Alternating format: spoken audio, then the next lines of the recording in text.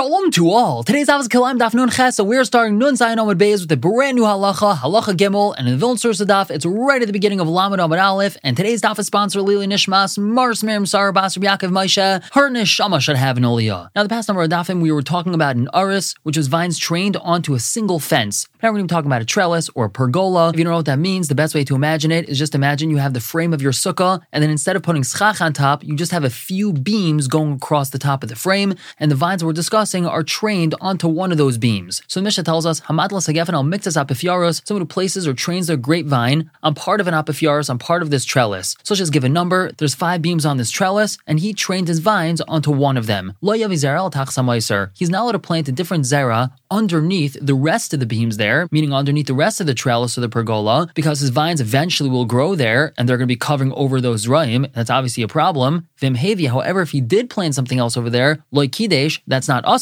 because there aren't any vines on top of those plants yet. However, if the new vines did grow over there, which means the vines managed to snake their way across these beams, and now they're actually located over these zraim that are planted underneath the trellis, ussers, then those zraim are usser. And the Mishnah continues, the same thing applies if a person trains his vines onto part of an ilan srak, which is a non-fruit bearing tree. A different zera is not allowed to be planted under any part of the tree, because these vines will eventually grow, snaking themselves all over the tree, and they're going to end up being over these zraim. However, the Mishnah tells us, Hamad l'sagefen al miktas ilan maichel, if a person trains his vines on part of a fruit-bearing tree, then mutter l'havi zera al tach samaiser, he is allowed to plant underneath the rest of the tree. And if the vines continue growing, and they manage to snake their way onto a branch, and they're directly over the zera that he planted under the tree, yachzirenu, all he has to do is pull the vines back, and those zraim don't become usser. And the Gemara is going to explain why that is. And the Mishnah continues, on the top, and Ma'aseh, there's a story, Shalach Rabbi Shua Eitzel Rabbi Shmuel Mikfar Aziz. Rabbi Shua went to Rabbi Shmuel in Kfar Aziz, and he showed him a grapevine which was trained onto part of a fig tree. Amar Lai asked him, am I allowed to plant something else underneath the rest of the tree? Amar Lai mutter. He said, yes, it's permitted, because even if the vine does continue growing and it's on top of the zraim, all you're going to have to do is just pull it back so that's not over the zraim anymore, and you're not going to have an issue. And he brought him from there to this place called Beis Meginya. He showed him a grapevine that was trained onto part of a branch. And what type of tree was this branch from? The Sadin Shal Shikma. It was on a sycamore tree, Ubaikaris Harbe, and there were many beams on the sycamore tree. And what does that mean that there was many beams on it? So these sycamore trees did not bear fruit, but they did produce many branches that were thick and good to be used as beams, and they would actually cut these branches off, and then they would regrow, and then they'd cut them off and use them as beams. So this vine was trained onto one of the beams, and Amrullah, he told him, Tachsakara zu aser. Planting zera underneath this beam that the vine is on is aser. V'hashar mutter, but you're allowed to plant under the rest of the tree, because the vines are not going to be allowed to snake their way onto other branches, because as we just said, he wants to cut off those branches and use them as beams, and he's not going to allow the vines to just sit there and take up all that precious wood. Now the Mishnah continues, Ezo ilan srak. What is the definition of an ilan srak, a non-fruit bearing tree? If it doesn't produce fruits. Now Rav Meir says, no, hakol ilan srak. All trees have a din of ilan srak in regards to having the grapevine on them, except for olives and figs. Whereas Rabbi Yossi says,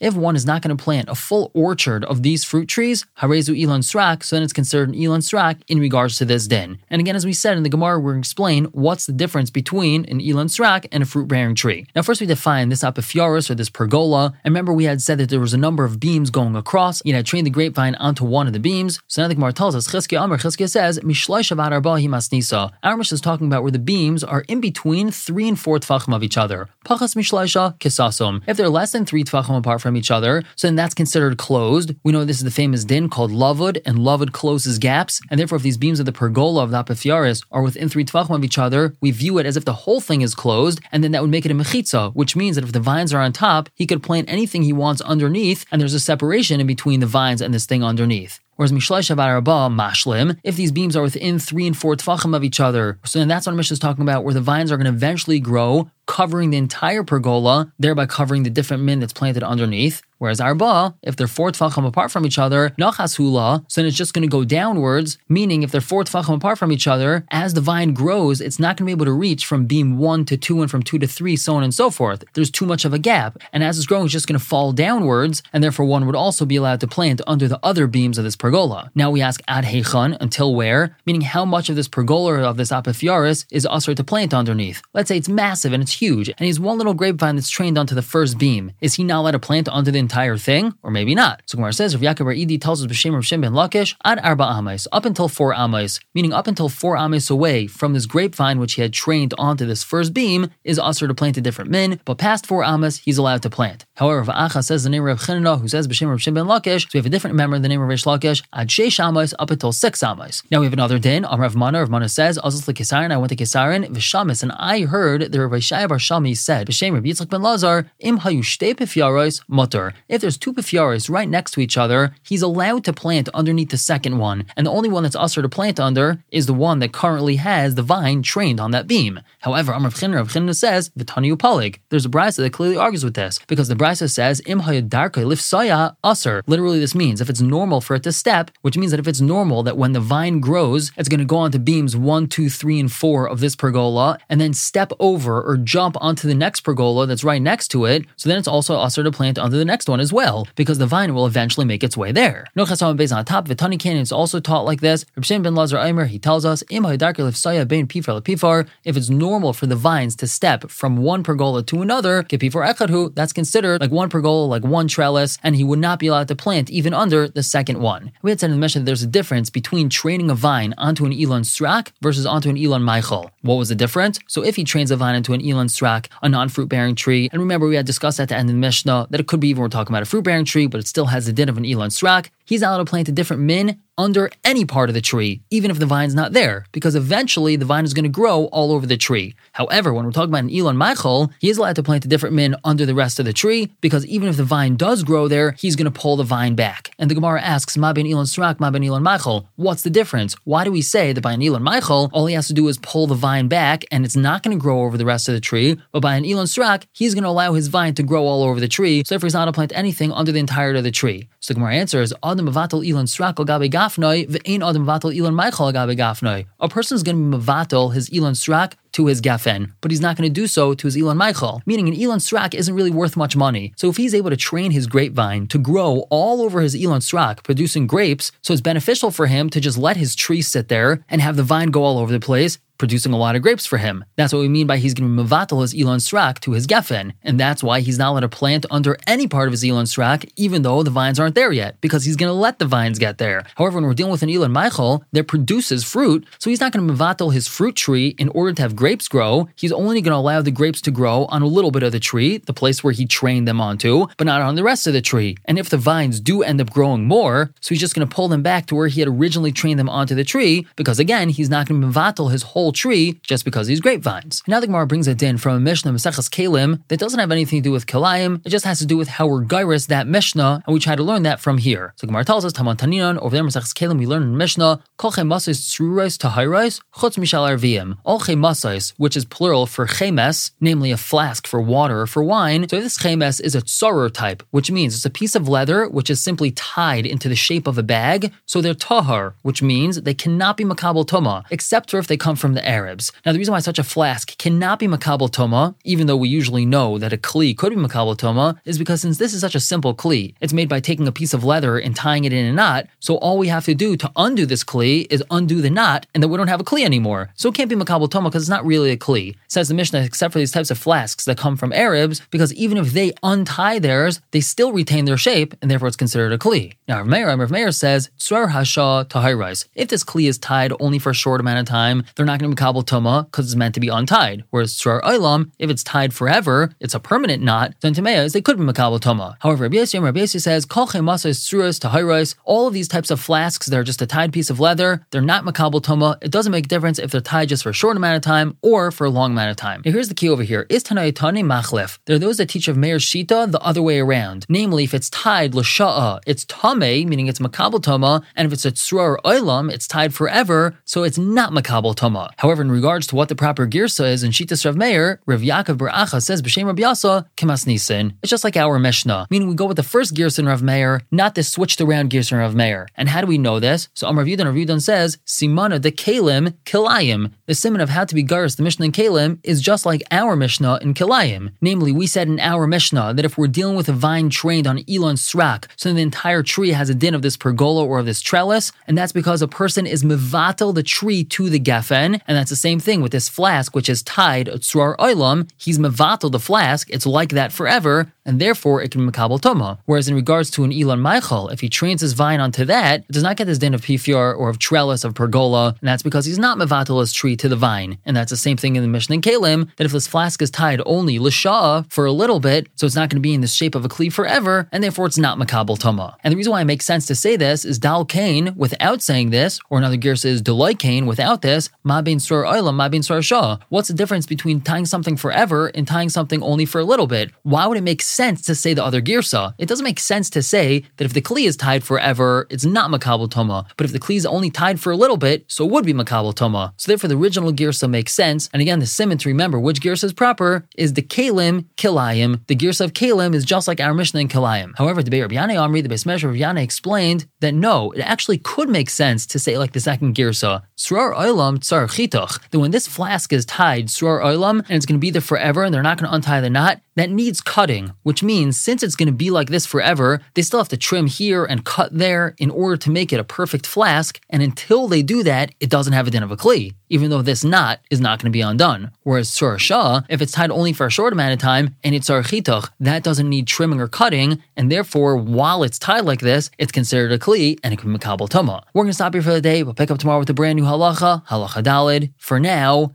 everyone should have a wonderful day.